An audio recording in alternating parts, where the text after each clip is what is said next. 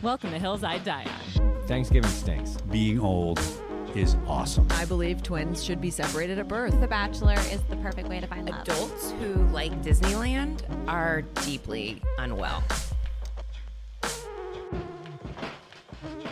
Welcome to another episode of Hills I Die On. We've got a very fun guest joining us today. He is an actor/writer. You may recognize him from roles such as Jeremy Santos in Broad City, Stephen Downes in The Righteous Gemstones, and Ty Weiland in You're the Worst. Please welcome to the podcast, Stephen Schneider. Hi, thank you so much for having me today. I appreciate it. So happy to have you today, especially because you just dropped my favorite question of all time before we started recording, which was...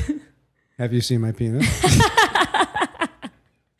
I ask every woman that just before I was going to say, that's way better as just like pre-fodder with no setup. We were talking about Righteous Gemstones. Yeah. I haven't started the new season, which I can't believe. It's like one of my favorite shows. It's so good, and I can't wait to binge like crazy. Me too. Had no idea I was going to have the pleasure. Mm-hmm. It's probably for the best that I didn't see your penis before recording. For both of us. For both of our sakes. How was doing Full Frontal? It was terrifying. Yeah. It was really terrifying. Yeah. You know, my arc in this show is that, spoiler alert, but Judy has an affair with my character in this season. And I'm kind of like this aggro, male aggro type character. He's a failing rock star. So fun. Stuck in the doldrums of midlife. He's married, and ultimately there's a really gratuitous scene which becomes the climax of the arc, where BJ, Judy's husband, is being trained to kick my ass. Yes. And he comes upon me at my house. He sneaks into my house, and I'm pleasuring myself. And we get into this like absolutely ridiculous, full-on, fucking crazy fight. That is so choreographed and like epic. Amazing. Did you have stunt training prior to this? No, none. It was just basically on the day. No way. And I was honestly terrified about it, because when I first booked the role, I didn't realize. I mean, they asked me right before they closed the deal, oh, by the way, are you good with wearing a prosthetic penis? Of course they waited until literally the pen is in your hand to sign. But honestly, Genius. I would have done anything to be on this show. Yeah, I was going to say, it's such a hit show that how fun to be on it. And I mean, such iconic actors. Is that all I have to do? Yeah. And so on the day that I arrived on set, I met with Jonathan Watson, who was one of the producers, and he actually directed this episode. And they were very cryptic about the whole show when I first auditioned for it. I only had a couple pages for the audition scene, and that was it. And so he broke down this whole arc for me, and I was like, this is fucking incredible, because I was already a fan of the show. Yeah, what a gift. Oh, I mean, and these are like comedy, giants here, and I'm having the opportunity to play with them and be a part of this show in a significant way, so cool. Which was huge for me. And then he was like, so I heard you want to wear the prosthetic penis. And I was like, well, I don't, I mean, is the joke that he has a really large penis or that it's really small, right. Because and he's like, no, it's regular. I was like, well, I could deliver like regular or below regular. I can deliver regular penis. You don't have to go. Depending upon the day, on the moment. So did you get fit for prosthetics, or you just like went out? No, there was. So what ended up happening was I said, I said, let me think about it. He's like, you don't have to wear the prosthetic if you don't want to. Yeah, his way of saying, in fact, it'll save us so much money. Essentially, he's like, or we could paint out every single frame with CG, which will cost us like $150,000. But totally up to you, your call. No, but I. By the way, I have They also asked me to cut my hair and frost my tips, which I had for 6 months too. So this is the question after Incredible. that. That was the softball. Yeah, they're fully easing you into just being the biggest. And then that. And I was like, it really feels like one of those moments when you're a kid where you get challenged to like go swim out to the rock out to the middle of that lake and like come back. Like, can you handle it? And I knew I was afraid of doing it. And so that to me was like a signal that I should try to conquer that and try to get over it. Awesome. I mean, I'm just naked, you know. In our culture, it's so fucking crazy. Right. In everywhere else in Europe or wherever, you know, nobody gives a shit. You know, completely and totally. It's completely normal. Also, I almost wish that I watched Righteous Gemstones this week because it would be a full week of Full Frontal. I mean, we had Joyride. Yeah. We got 2 Full Frontal vaginas. Oh. We got Joyride, and then we got Jennifer Lawrence in. I have a mental block against the title of the movie. I have no idea. No, I want to say No One Cares, but that's not what it's called. It's called, that's just how I felt about the movie. That was the working title, I think. Yes, it's called, it's out in theaters right now. Hold on. No Hard Feelings. Jesus Christ. I don't know why it's so hard for me to remember. No One Cares. I think that's my autobiography. No One Cares. One day. I got to be honest, though. That's also you can retitle this episode of No One Cares. But no, there would have been like a real trifecta of brave souls just bearing it all. Yeah, I mean, it's so different for a woman because people want to see that. You know, I mean, it's. Do they? Yeah. I feel like on both sides, it's just like, okay. Yeah, I don't know. I mean, you know, from my perspective. Yeah. Like that's like when you're growing up as a little kid, like you're trying to get a little, you know, sneak peek. Find a Playboy or whatever to see what. Yeah, but isn't it usually mostly tits based? Because vaginas are like big old mazes. Yeah, you can't. I mean, they're not opening with a speculum in Playboy, but you can kind of see the. Yeah. You know, you can see the little line camel toe on action. The, there you go. You've done tasteful, some tasteful. If you got a piece action. of that, I mean, you were ripping that piece of magazine out and fucking pocketing it. That's incredible. But for a guy, you know, penis size is such a thing. Yeah, which again, you know. No, I mean, you're not going to be honest about it right now. I'll be honest about it. That I think, of course, listen, sorry to say it. Of course, some size matters. But like, have you also ever been confronted with like a giant dick where you're like, this is too big. You'll ruin me for all other humans. Yeah, no, I haven't been in that. Yeah. Okay. Well, I think so. I think it goes both ways. I think either way, it's like, and there's so much more you can do. Yeah. Anyway. Sure. But I also think that when you're a kid growing up, and I went to summer camp, and we had like communal showers. It was like I went to a Jewish boys camp, and you'd have to shower with people. I mean, you'd be 10 all the way to 17. And some people were late bloomers. Of course. And then when you did bloom, it was like, well, this is what you got, and you are sizing yourself up. Of course you are. You know, for me, it was like, and I have kids, and this is right. It's going to be captured forever, and it's like, I'm already getting hit up by a lot of people, you know, sending me messages that are, you know, they're complimentary in a nice way. Oh, but there you go. But it's also like, it's out there, you know, and I knew it was going to be out there Are forever. they hitting you up for sexy time?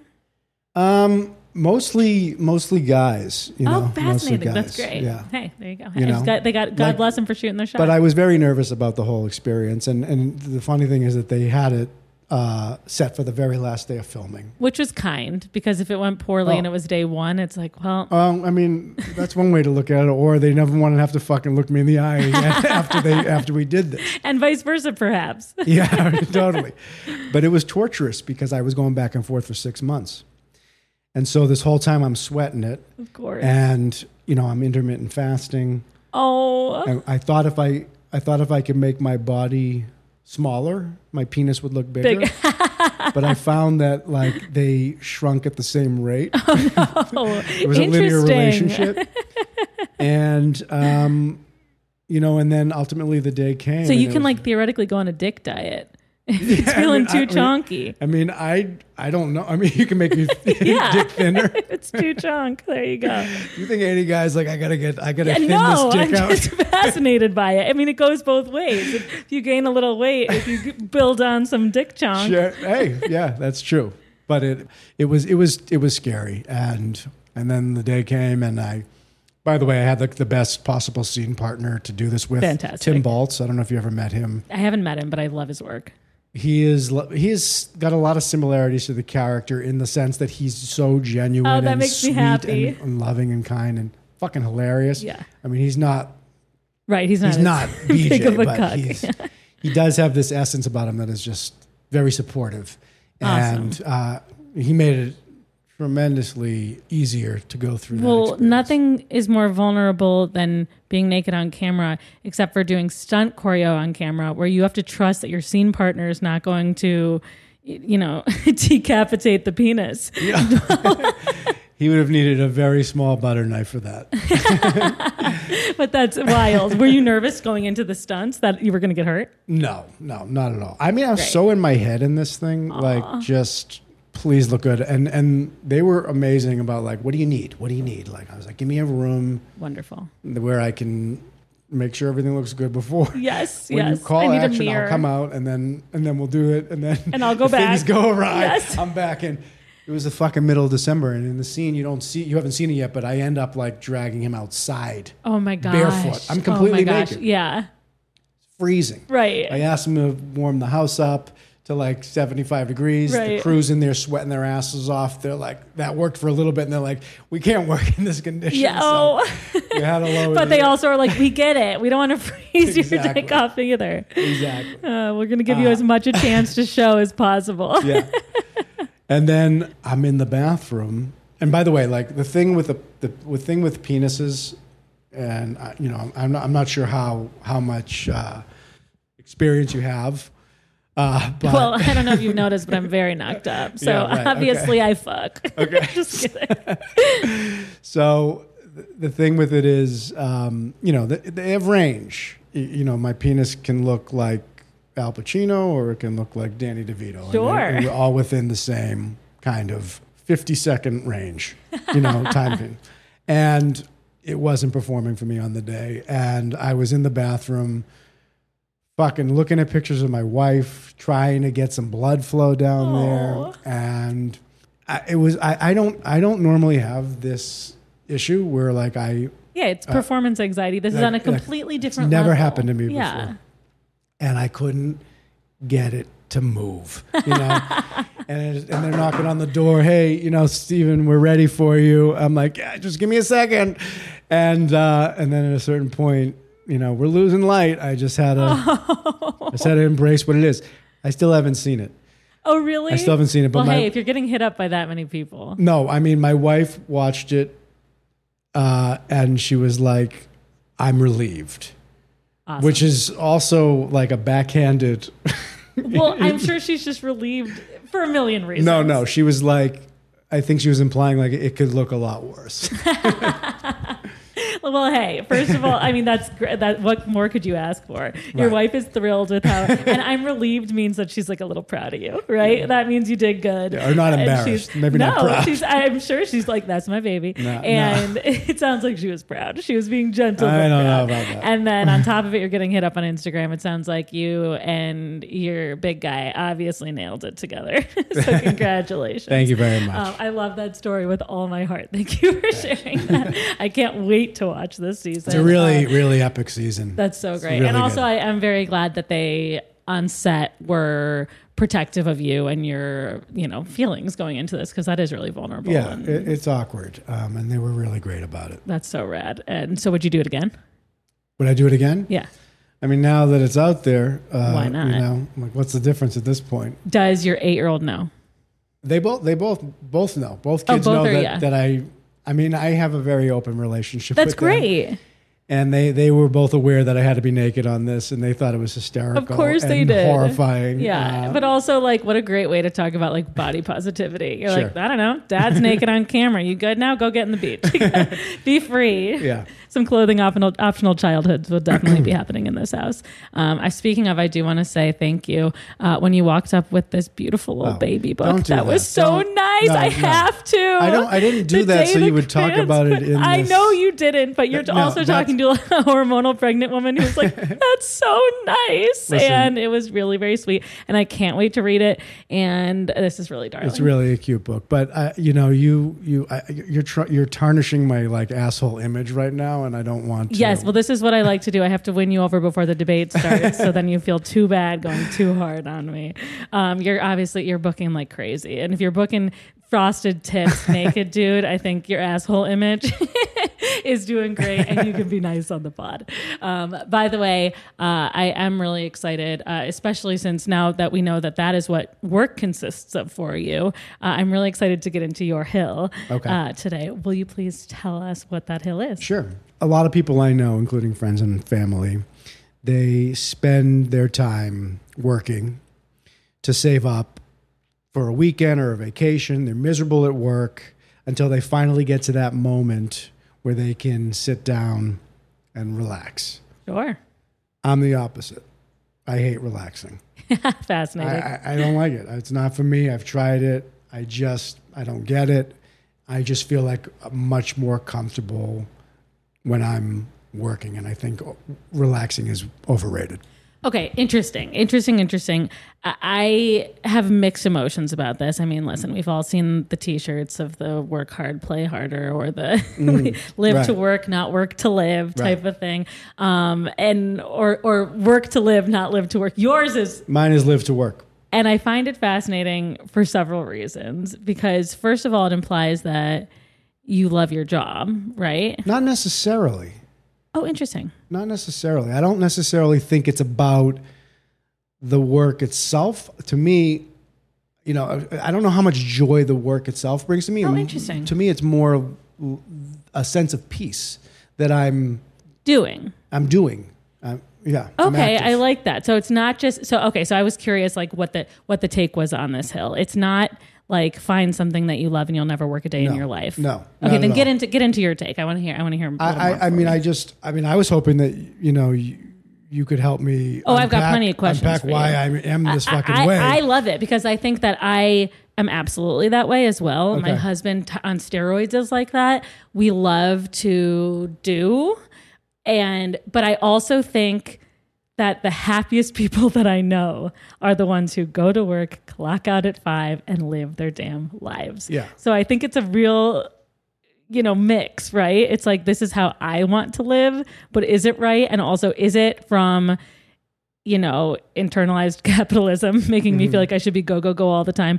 Or is it just who I am as a person? Yeah, that's a good question. Is it like a more extroverted thing to want to be doing and making and, for us being near people and collaborating with people, or is it a full personality flaw? No, I mean, I is a good question of whether it's related to your genetics, how you're raised. Is it a combination of both? And, my experience being raised Jewish, and maybe you had a similar experience, but for me, there was a lot of, there's a lot of expectations put upon you, like from day one. You're so smart, you're going to be a doctor. He's so handsome, he could be a movie star. Absolutely. And you go to Hebrew school, and they teach you that you're part of the chosen people, right? And you learn about kind of this group of people who, for millennia, have defied every odd that has been thrown their way, pogroms, the Holocaust, the plagues, which, by the way, the Christians still take credit for. We still have New Testament for creating them. Yeah, no, I was like, this all sounds very familiar, and then I was like, oh well, we still have the New Testament in common. It's just we stop. Sure. I mean, at least the story that we're being piped in. Maybe you're getting the same story. Is that they not only these people not only overcame and persevered, but prospered. Sure. Right, and like the general consensus is like success in the Jewish culture the way they're portrayed on TV and whatever. And for my upbringing, that was very similar. This idea of like who achieve. So I don't know if that's baked in or if that's genetic. Right, a combination of nature versus nurture. Some serious. Did both your parents work? My father worked, and he was kind of like one of these great like self-made stories where he lost his dad at a very early age. His mother had like she was like hooked on fucking Valium before that was like what it is nowadays. Before it was totally in vogue. Yeah, it was fine. And he would like come home and find her passed out on the bed, and he was 14 years old or something, and had no direction and no money, and then like started a business and ultimately, became successful. I think that, for me, my mother helped him with that business and grow that business from nothing. That's incredible. Yeah, and for me, that looking at him, you usually look up to your parents, and that's your first role model. And I saw like, whoa, like I want to feel that same level of accomplishment or achievement that he has, because I want someone to look at me the way I look at him. Oh, that's awesome. Absolutely. I mean, I think that's a great reason. It's so interesting because both my parents worked, and so I always grew up, because I think it's also different for men and women systemically in terms of how we're treated. Sure. And how much we should, hit the ground, provide for our families, all that stuff. Definitely in our generation. For our generation, for sure. And so having two working parents, I mean, my mom always worked. I always wanted to have something to do as well. Mm-hmm. And I find it interesting.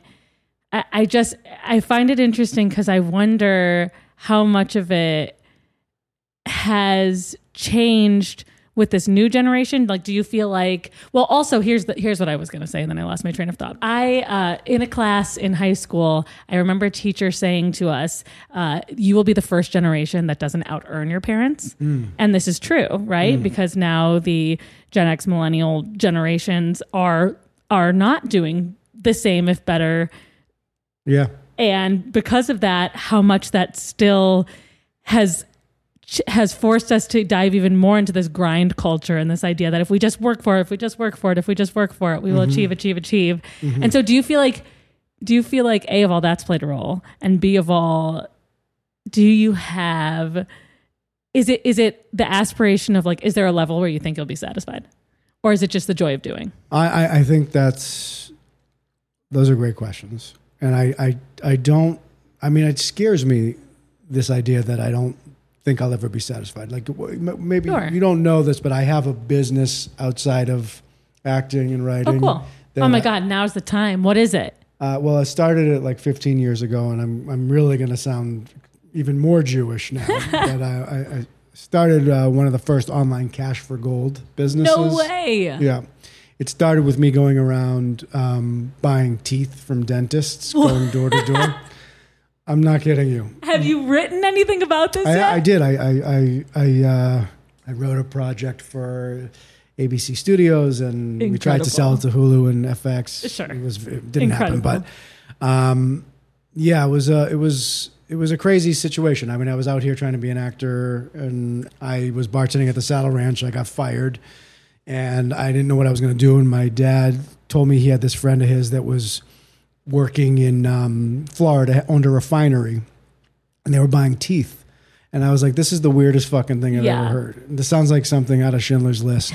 And he's like, I have no idea. Go check it out. I went, and what happened was they were buying like from dentists, like gold and silver crowns that were in people's mouths. Wild. And because the dentist already got paid on it to manufacture it, install it, and remove it, they're left with this material. Oftentimes they allow their staff to cash in on it.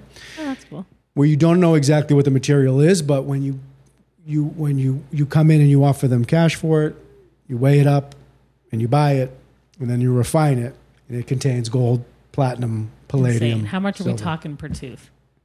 It's very hard to look at it on a per tooth basis, but it's pretty lucrative. And that's incredible. And yeah, it was a wild thing. And so I started going door to door, not knowing what I was doing. I got a scale at Staples, and like one of those fucking weed scales. Yeah.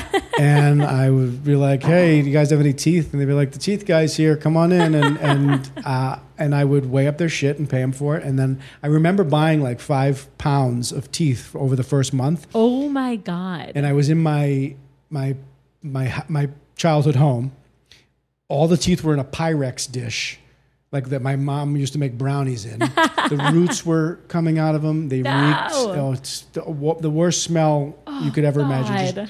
Just crawling with every kind of pathogen you could imagine. Yeah, because if the tooth's getting pulled, it's not a goodie. No, you're not getting like classic. And my dad and I were cracking up. We're like, "There's no way this is fucking worth anything." Oh my God! But we sent it in to be refined, and it ended up being like really profitable. And so can I ask, how much did you pay for 5 pounds of teeth, and then how much was that first return? The first return was I purchased about $5,000 worth of teeth. No way. And I refined it for $25,000. What? Yeah. That's wild. Yeah. That's so much. What a huge difference. So you still do this. So that was the gateway business into what we have now. But so I once I knew that, I started going door to door all over California, and we started picking up some dental franchises. And then Door to door, like households or dentists? Okay. Dentists. So the dentists collect them over a period of time. Wow. Anyway, I to make a long story short, that business, I got so busy that I needed to put it online, created a pack so that dentists could mail their shit in. Incredible. And then we sent them a check. And then that led to these other businesses where I was like, oh, if I could do this with teeth, maybe I could do it with gold and silver and diamonds. And now we have a pretty big online presence. The company's called Cash for Gold USA, Cash for Diamonds USA. Incredible. No wonder you own a house. Like, look, house you've been that in Teeth built. everything. So I was like, this is amazing. But having this like hustle is incredible. And honestly, I feel like, speaking of the strike right now, like I don't think it's sustainable to be an actor and make a living, just doing that. It's almost impossible. I mean, to get a job is a miracle. And then to survive off that, it's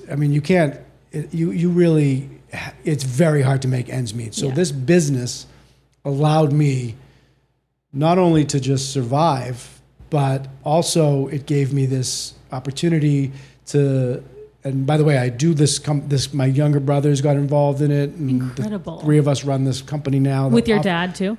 He in the beginning, yes. Yeah. He's gone now, though. He comes into the office to test jewelry now and then. But we have like a legitimate operation in Boston, and that's where everything gets shipped from all over the place. But my point is, like, the day-to-day ability to dive into this business and help grow it and build it allows me to have these like wins that just offset the horrid experience of being an actor and a writer where you're going through these desolate periods. Yeah. Where it can be quite nothing. Demoralizing. Yeah. It's fucking terrible. Yeah, agreed. Terrible. And I don't know if I could stomach it without having this. That's incredible. So that's an interesting addendum to the Hill too, because the one job independently was not fulfilling you. And I would argue that without the acting part, Teeth and Gold would not be fulfilling you either. So it's the combination I think it's of one that's allowing you the peace, right? Correct. Yeah, no, you're right on the spot. And I think about that too, is like my brothers and I, we've built this really great business, and that's so cool. And yet it's still not enough for me. Like I look at my acting career or my writing career, like I've gone down this road of selling scripts, many times. Yeah, and you're in like so many hit shows. It's wild. Like you're in all the good stuff.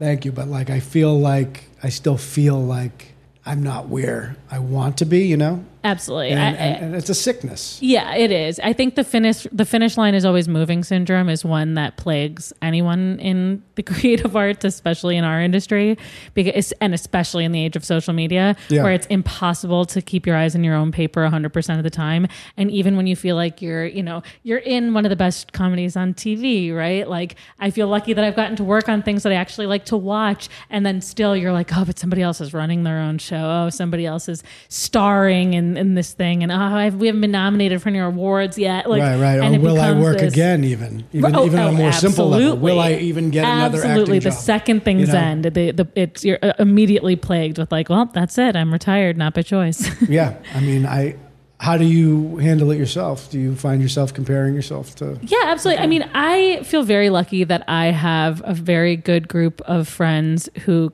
feel as though they can genuinely be excited for each other. So I think that helps a lot in terms of like not feeling like constantly competitive. And same with my partner. Like Mike is a writer, actor, director, producer. Like he does everything. And it's nice to be surrounded by people who you can be genuinely happy for and vice versa.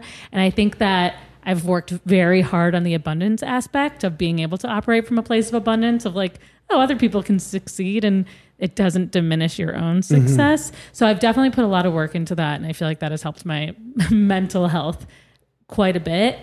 does it make it perfect when, we hit hiatus and then a show gets canceled and then suddenly you have to find a new gig? Absolutely not. Right. It's not fun. I mean, even during this strike, it's like, I have a show to go back to, but I'm like, we're having a kid. Like, I also just like to do things. So it's like, it's a combination of, I now feel worthless because I don't have anything to do, and purpose is, I think, important for all human beings. Sure. And I think that's where we can get into a little bit of the difference between relaxing and having no purpose whatsoever. You know what I mean? Like 2 weeks off vacation versus like, I don't do anything with my time. And and just trying to find that balance. I mean, balance is always key in this conversation. But it's hard. It's really hard. I love to do. I love to make. I'm always my happiest self when I have a project. Yeah. And I wonder if part of that is when you're active, like it's freeing you from the chatter in your mind. Absolutely. Absolutely. Am I good enough? Am I going to do this? Why am I not where I want to be, et cetera, et cetera. So like, I honestly think like that busy work, no matter what it is, is a tourniquet for those. For sure. Flow of those thoughts. And I also think, even if it's not, directly our industry or directly career based, humans need purpose. Like, yes, it's important to have a combination of both, but we need to like have things to do. Like even, my husband's dad is retired and like nothing makes him happier than working on the lawn now. And like that is his project. Right. And he like wants to get out there, and when if it's too much rain, it's a thing. And he wants to go to Home Depot and get the new things that he's going to help with his lawn. Sure. And it's like, that it's not work based. He's not trying to win any awards. He's not trying to, you know what I mean? Like the finish line is different, but he's giving himself a project and something to think about and achieve. And that does feel just as important to me as, taking time to recharge, which we'll get to, because I also think that's important. Yeah. It's funny because my dad's retired as well, and he like plays golf and eats at restaurants and stuff. And that's like his life. But I mean, I guess the focus of him trying to make his golf game better or huge becomes very important to him. Like I'm out there, I'm horrible at fucking all sports. Yes. Which is why I got into comedy in the first place. But it matters to him. And I think you do need that. And if we were to dial it back and look at like the early hominids or whatever. Sure. Like what the fuck are they doing all day? They're trying to survive. Yes. Yes. They're not going on vacation. No. And so I wonder how much of that is just instinctually ingrained in us. That's fascinating and very true. Life expectancy was also significantly shorter. So you didn't really have this retirement time where you were like, well, I'm out of the workforce and now I still have 40 years to just exist, like doing what, right? And a lot of us aren't working with our hands, killing our own food, like fending off predators as we build our shelters. Although if you haven't seen Alone on Netflix, highly recommend. No, oh my God, it's so good. Okay. But that's really interesting. So it's like this is like the deepest internalized trauma that we have. Yeah, I think it makes sense. It absolutely does. I mean, like you look at all animals really have purpose for the most part. Absolutely. And I don't know. I mean, I guess I feel very lost without that. Even if I go to the beach, for example. Yeah. Like you look at these like relaxing. Yeah, I was going to ask. What is that? What you do to relax? Is the beach your go-to? I don't really relax. Like I really don't. Like if I go to the beach, I'm not sitting there and staring at the sand or at the ocean for one moment. I get right to work. I'm putting up fucking tents. I'm digging tunnels. Sure. I'm building palaces. I'm letting my kids bury me. I'm looking for the ice cream guy. Yeah. I'm thinking what I am at the service of my family and my children. Yeah, but that's play. And I would argue that play is a form of relaxation. Like, I think the term relaxation makes it sound like we have to sit and do nothing and be like comfort, find exclusively comfort in like meditation. Yeah. I am not a lounger either. My husband is absolutely not a lounger. If I'm lounging, I'm reading at the very least, or listening to a podcast, or secretly taking notes on something that I want to be writing. Right. And would you say reading, listening to a podcast, are you... Because you're in this, in this vertical, are you thinking about how to improve your own podcast? Are you reading to expand your mind? I mean, what is there a higher purpose there other than just joy? Probably deep down. I mean, I do feel like reading is a really good habit. So I pride myself that I like enjoy doing it, but I also just like to do it. So sometimes it's nice. I would say like right now it's been funny because the work reading feels like I'm supposed to be reading all the baby books, but I'm like, I'm so sick of these. And half of them just tell you all the things that you should worry about that I didn't know that I was supposed to worry about, that now I'm just panicked. I'm like, oh great. Now I have to spend the next 3 months panicked that this kid's not going to fail, that he's going to fail his like Billy Rubin test. There's nothing that I can do to prevent it, but now the vocab is in my head. But instead, so now when I pivot, I'm like, ooh, reading for joy. Like, this is nice. I try to do like a one for one. And yeah, I mean, sure. I do probably suffer a little bit from, if I'm not putting out content, then I should be intaking content. Yeah. On a deeper level, but I also just like it. I like to watch TV. I like to read. I like to go to museums. And to me, that's relaxing. Like, I like consuming content. Right? Like, wouldn't you say going to a concert is a form of relaxation? Yeah, I would say that. Sure. You're like, no, I hate music. No, but I mean, I think about I took my kids to see Imagine Dragons because they were into them, and that was their first concert. That's so cool. And so that was like, in that experience, at least when I'm with my children, I am always just trying to, and probably to their own detriment, I'm always just trying to make sure that they're having a good time and I'm engaging with them. Detriment? That sounds like you're a great dad. Well, maybe they just need a fucking break from me, I don't know. Maybe I'm just like too much, let them just be and use their imaginations and take care of themselves. Like when I'm at home, my kids, if I have a moment, they're like, Daddy, can you play with me, Daddy? Can you do this? Then they want to spend time with you. They want to spend time with me. I know. But, and I really enjoy it, but there is an element of work to it that I would say. Absolutely. I mean, I would never argue, and I don't even have one yet, but from everything I've seen, obviously parenting is work. I mean, someone broke down what childcare, if you count all the jobs of childcare, like what parents should be paid as a job, and it's like bananas of sum of money. No. I'm like, oh, good. My wife should be a billionaire. Yeah, right. Yes, exactly. And that's incredible. But I do think, it sounds like spending time with your family fills your cup. And I feel like anything that fills your cup, in my opinion, counts as relaxation, even if you are working. Yeah, I agree. I feel like, to me, it's like if I take my kids and go do something cool with them, I come home and I go, I did a good job. But I think of it as a job. Okay. So then in order for you to be really really relaxed, like, have you taken, since having kids, any vacations, just you and your wife? Or like, what do you do for alone time? I think one thing that I do for myself is I meditate. Oh, there you go. But it's 20 minutes and it's really more of a nap. Yeah. And I'm recharging the battery, but it's so I can go right back at it.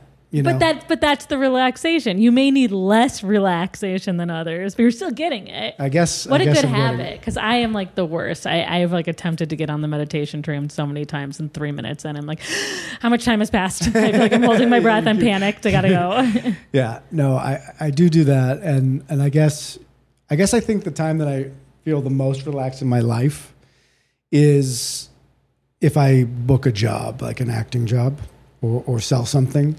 When my team calls me, I am super relaxed for 7 minutes. and then the anxiety of having to do the job kicks in. Relatable. And I start focusing on that. For sure. And then, I'm working towards making sure that job is done great. Completely relatable content. I think the only true relaxing moment in careers like ours is if you're going back for another season of something you already did a good job in. It's that limbo period. Yes, because then you're coming back. You have 2 months actually off. Yeah. You're not worried about money. You're not worrying about finding a job. Yeah. And you just actually get to enjoy. That's one of the best things about the strike. You're like, it's coming back. Your friends aren't getting any jobs. Yes. you have a legitimate excuse why you don't have a job. You're not worried about fucking auditioning and so you're enjoying, as much as we can enjoy a strike, but enjoying a moment of not worrying about work. In a way, this was a huge thing for me, this gemstone thing, and the timing of it all. It's a little unfortunate that it came out right in a period where there's no way to kind of capitalize on that opportunity and try to parlay it into the next thing. And that, I mean, it'll still be here, you know. Yeah. Don't fucking remind me. But yeah, I do feel like that what you're saying is completely accurate. It is that's a peace, though. You know what I mean? That's just a general sense of peace. Even if I have that, I'm pivoting. I'm going, okay, that bucket is filled, right? I got the job that's coming. I'm working on that. Mm-hmm.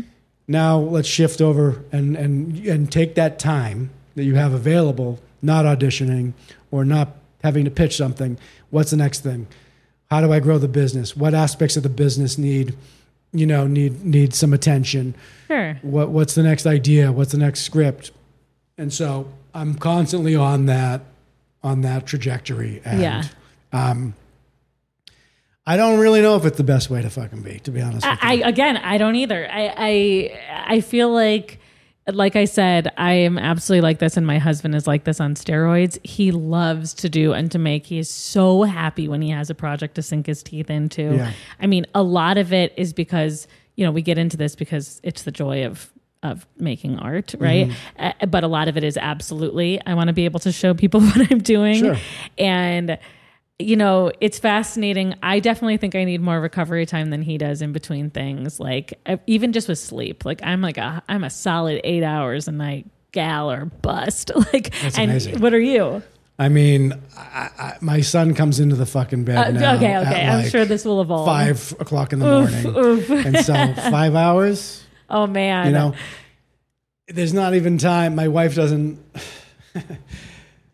Yeah. But even sex though, I feel like I'm working when I'm having sex. I really do. I feel like I'm working to try to please your my partner, wife, right? And I also feel like I'm working even harder to not come before she does. And, and then sure, I'll enjoy that moment of, where I have an orgasm, but 10 seconds later, I'm like, all right, back to work, time to clean up. Let's make the kid breakfast, Is your wife the same way? Yeah. She's like, all right, let's wrap this up. She's like, get off of me. Yeah. There's no post snuggle, especially with kids. I can imagine you're like, all right, time to make lunch. Me. Get off. Yeah. But I mean, she's similar, and she's completely strung out in terms of time, because she does take care of the kids and does the majority of that. And I don't know. I mean, it's horrible. It's absolutely fucking horrible. I feel so bad. Is she in the for industry her. as well? She is an actor, but she's awesome. she's sort of put a pin in it for a little bit. She was Great. really working actor and did a lot of stuff and is hysterical and really talented.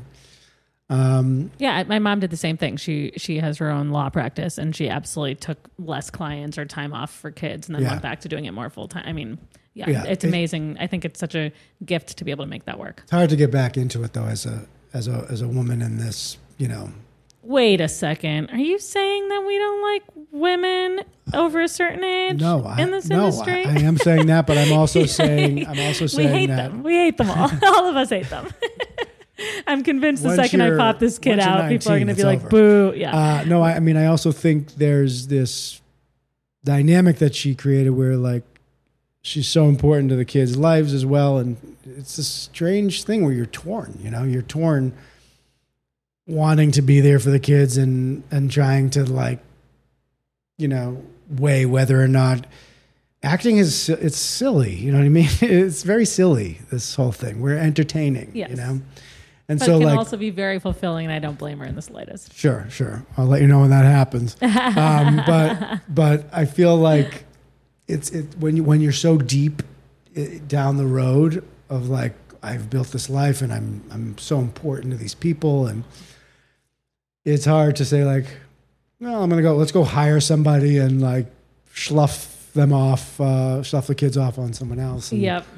And I don't know. And it's also the idea of restarting that engine. Absolutely. Sounds exhausting. Brutal. Yeah. It's it's getting that momentum again in order to even start getting the auditions, let alone doing all the self tapes, let alone. Yeah.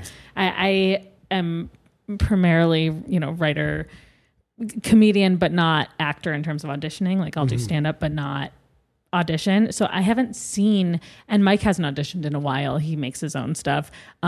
But I helped a friend with a commercial self-tape the other day. And I was like, this is fucking insane. You had to go out and like buy shit for this commercial audition. Like they asked her to. Oh, really? Yes. And then like it took a long time. Yeah. And I was only there for the non-rehearsed part of it. So you also had to rehearse. And I was like, fuck. She was like, yeah. And this is what it is. I was like, and this is for a commercial. Like this isn't even for something you care about. This is just you being like, well, I got to do something during hiatus. I mean, I remember going in for a commercial audition one time where the entire audition was me carrying a duffel bag from one side of the room to the other and placing it down. I probably did it 25 times and did not get the fucking part. And they just needed to see more. And they just needed to see. I didn't get it, which is the craziest part. That's insane. This is like some psychological experience. Yeah, right. Like you're Totally. like, how natural can this guy look? And then you're like, how many different ways do you want me to do this? Like does different arm matter? Like how pathetic is give him actors? Options. Yes, that he's going to do this. But also how terrible are these producers, directors that they can't just look at you and be like, I don't know if he has it in him. I don't know if he can carry just and put any up. of you do it. Yeah, completely. Like at this point, those are the types of things that you hire the writers for, so that they can show their moms. They're like, here, you carried a bag across and you didn't like make eye contact straight through the lens. Yeah. You can do it. That's amazing. I love that very much. I will have one more question. What when you're with friends, do you consider hanging with friends relaxing? Well, like if friends invite me over for a barbecue or a dinner, our family over, it's very funny. Like after the meal, I always end up fucking doing their dishes and cleaning up. I'm not kidding, and my wife is the same way. And I don't know if that's because I feel like I gotta pay for the meal. I feel the same way. Or is that I just don't want to be stuck talking to one of them. You don't want to be rude. No, that's hilarious. Or you just don't really like your friends. You're like, I'll be in the kitchen. That I find myself always doing that, cleaning up and taking, and I find that to be a part of my neuroses of this, like I need to be doing. I can't just sit there. And maybe that does bleed into the guilt of like when you're sitting still, like maybe you feel, part of me not only is just the chatter, trying to avoid the chatter, but also what are you doing with your life? Like what is relaxing? Just sitting there? Right. Like, is that what you... Well, I feel like that's the negative connotation that when we think of relaxing, because that's not how I feel like relaxing is at all. And like the things that I find relaxing are, again, reading or even going for a walk. Like a big thing for me, especially because I don't exercise anymore, is I will go for a walk. I will leave my phone at home. And then that's when I can get my real, like to me, that's my meditation, because that's when my mind... Because I'm being active, my mind doesn't float to anywhere bad. That's good. And I think it's also, endorphins. Like there's something physiological. Yeah, and I love it. And to me, you're not on anything. Oh, drugs? Yeah. Oh, I'm usually incredibly medicated, but now I'm not because of the baby. So I'm still on a very low dose of Lexapro, but I have Tourette's. So and I also have ulcerative colitis, which is a sister to Crohn's, if you haven't heard of it. So I'm usually like a walking medicine cabinet. Sure. So I'm on the pro. Oh, nice. Welcome. I love chatting meds on this pod. All about them. But yes, I was pretty nervous about how that was going to manifest itself, getting off everything at once. And it's been great so far, knock on wood. I think, there's a lot to be said allegedly scientifically about how ulcerative colitis actually calms down any autoimmune disease. Apparently calms down in a lot of women when they are pregnant, because it's characterized by your immune system like attacking food as if it was a virus, but instead your immune system is so focused on the baby that it calms. So that's been completely fine. Just have to keep getting pregnant. Yeah, I mean, I guess I'll just stay knocked up. And I can imagine that'll be so great, having 8 kids just so that mommy can have 8 years of being less medicated. You tell me. I don't know yet. I'm only at 2. Oh, we got to see if we can survive 1. But yeah, no, it's been fine. also think, and this seems so obvious, but I think it's the truth. I had to cut my caffeine intake by like 1 trillion, and I feel like a new person. It worked? Like you rebounded? Yeah. I mean, I was pissed that I had to do it, and I couldn't tell if my first trimester was like me feeling sick because of baby or because of extreme caffeine withdrawal. And I still have coffee in the morning, but not throughout the day. And I feel like it has calmed me down immensely. I don't know. Did your wife have any of this? She actually like really enjoys the act of drinking a cup of coffee. Same. And the flavor of a cup of coffee. And so I remember now that you're saying that she wasn't drinking coffee. Yeah. But that was one of her things that she was so excited to get back to. Yes. And for her, I think it's less about the caffeine. She drinks like actually we were talking about this morning, like her coffee has no fucking caffeine in it. I can't drink it. It doesn't do anything for me, but it tastes good. Yeah. And so for her, it's the ritual. Completely agree. You can do the mushroom shit. Yeah. Also, don't worry, we got it. Have tried that. Have tried the matcha. Does it taste good? No, it's terrible. It sounds awful. It's absolutely terrible. It's soup. Is it mushroom soup? It's basically mushroom soup, and it's like you try to like balance it out with whatever milk you're using, but then you're like, now I need like a sweetened vanilla oat milk to try to like. And then I'm just having hot milk, right? You're like, this is different. What's the mushroom even doing? No, I no idea. I need, we're trash people. I need to like have a Starbucks. Like none of this artisanal coffee is nothing that comes in a bag. Like, it's. I feel you. Yeah, we're big on, but the routine of it I get to, and I would call that relaxing. What'd you say? Having any type of personal routine, so relaxing. Yeah, I'm sure kids shake it up like crazy. Okay, I will say one thing that I do that I like, which is I like to take steam, like take heat, like in a steam room. Yeah, absolutely. And I actually worked at a Russian bathhouse when I was a kid. No way. I swear, when I was 10 to 17. And this goes back to like what I was saying earlier. It's just like I don't know, like that was part of I wanted to work as a kid. Yeah. And I would shine shoes and serve drinks and put the sheets over all the old guys. You've always had an entrepreneurial spirit. I think I really have. And that place symbolizes like kind of like a haven from the outside world where you can come in and stop for a second and take heat and there's no one else there. That's incredible. Where are you from again? Where were these bathhouses? Outside of Boston. So it was bathhouses in Boston. It was a Russian bathhouse, yeah. I mean, it was a gentleman's club that like existed for, I don't know, 50, 60 years. Sure. People would, they would play cards there and it was a lot of characters. It felt like something out of Goodfellas, Yeah. And actually I was back in Boston. I go one week every month to work on the business. That's awesome. And there's a new place that's awesome in Newton called Kilo Spa. And this guy who's Ukrainian built this beautiful, steam room. And they give you platesas. Have you ever heard of a platesa? Mm-mm. They take the oak leaves and they kind of whack you with you lie on the bench and they whack you with them. I've seen it. And they also have a couple cold plunges there. But both of these situations, what I find myself doing is I'm putting myself in a really horrible environment.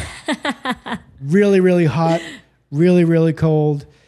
And it's almost like a form of work, like working out. Yeah. Like where you're it's so painful, but you're pushing yourself to this extreme so that when you come out of it, it's a break from it. And that is the moment where you're actually relaxing.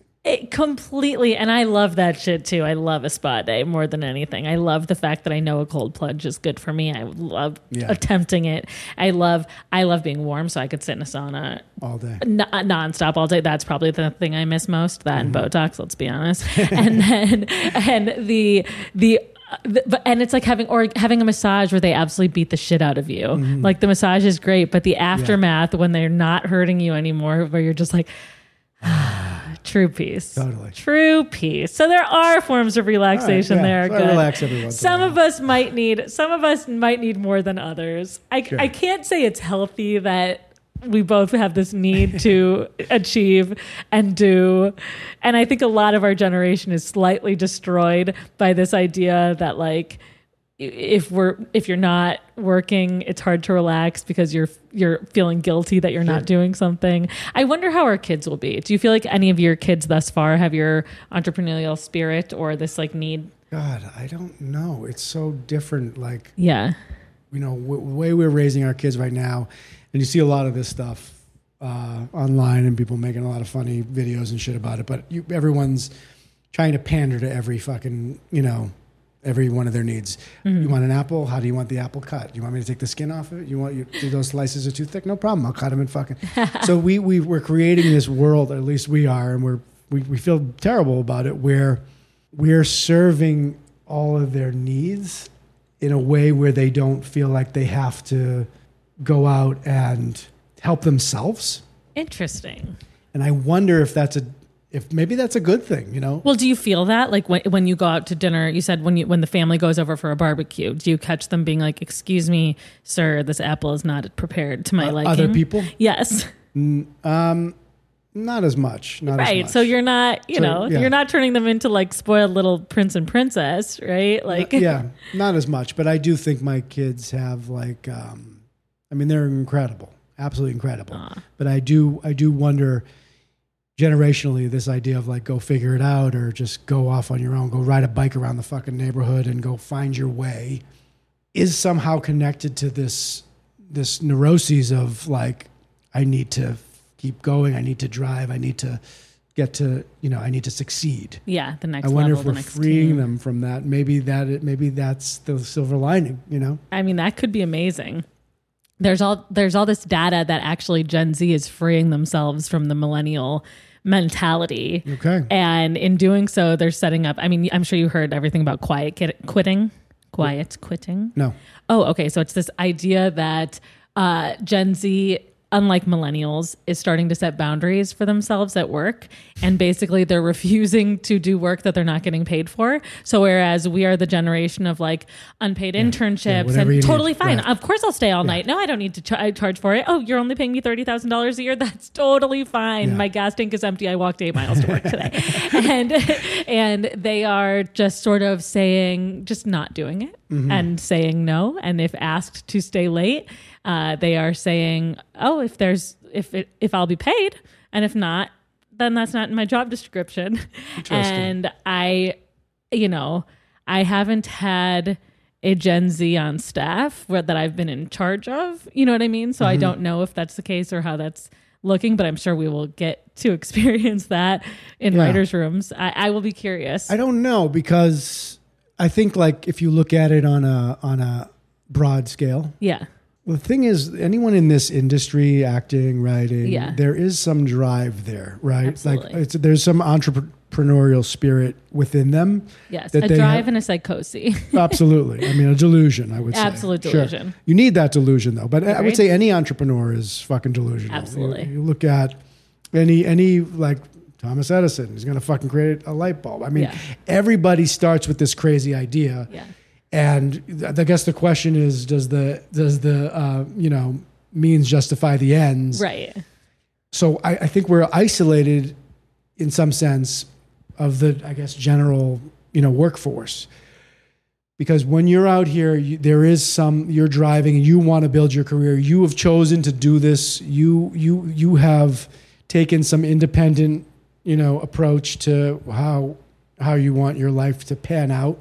Opposed to, and I'm not saying one thing is better than the other in any way. I'm just saying that if you want to work with a company and you're happy doing that, and you should set boundaries and say, look, I'm doing the job that I was hired to do, and I would like to do that job. And it's up to the people running that company if they support that or not, Yeah, and come to think of it in an interesting way, that's kind of what we're doing with a lot of this strike too, is setting boundaries, especially, you can speak better to the SAG contract, I'm sure, but for the WGA contract, it's saying we're setting boundaries on free labor. You're asking us to develop nonstop for little to no pay, or you're cutting our writers' rooms in half.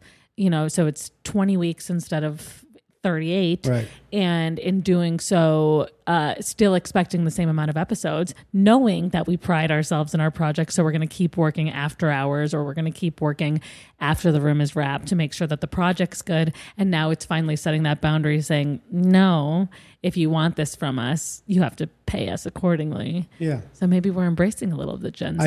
I think we are, and I think it's a good thing. I think it's a good thing too. I mean, I think it just needs to be brought up to speed that this whole industry, it's just completely. It doesn't make sense right now. Completely. I mean, we finally got rid of the unpaid internship. We finally started, adjusting our attitude toward assistant culture. I don't know if you were ever an assistant, but it could get nightmarish. Mm-hmm. And I remember them being like, okay, now you sneak outside and then you clock out and then you sneak back in. We're not going to pay you, but that's what you do. Right. And then you stay until all hours.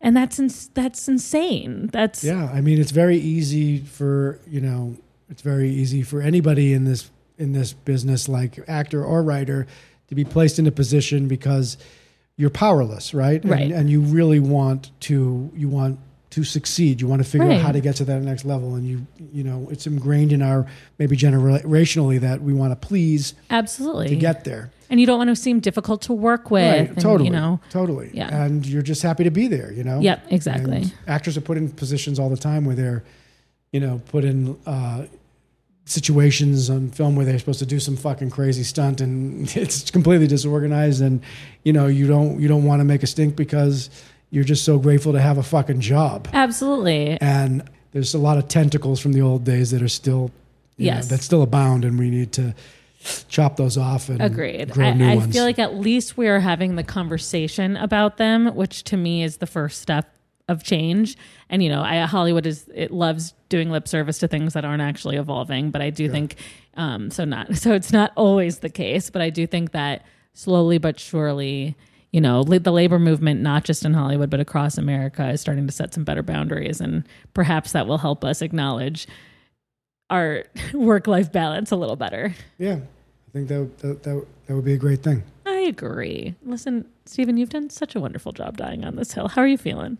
Feel great. Yeah. I really have to pee. Oh my God, I'm so sorry. You should have told me. We can pause this, but we got editors. We were on a roll and we were talking. I didn't want to stop. I'm a pregnant woman. I get it more than anyone. You probably have to go first. It's incredible. I've been literally. Do you see the tiny glass of water that I gave myself? Because yesterday I peed 4 times during the Barbie movie. I was like, did I even see the Barbie movie? I loved every second of it that I saw, but I was like, this is insane. And I felt so bad. I was like sitting in the middle, so I kept having to walk past the row. I just kept being like, I'm so sorry.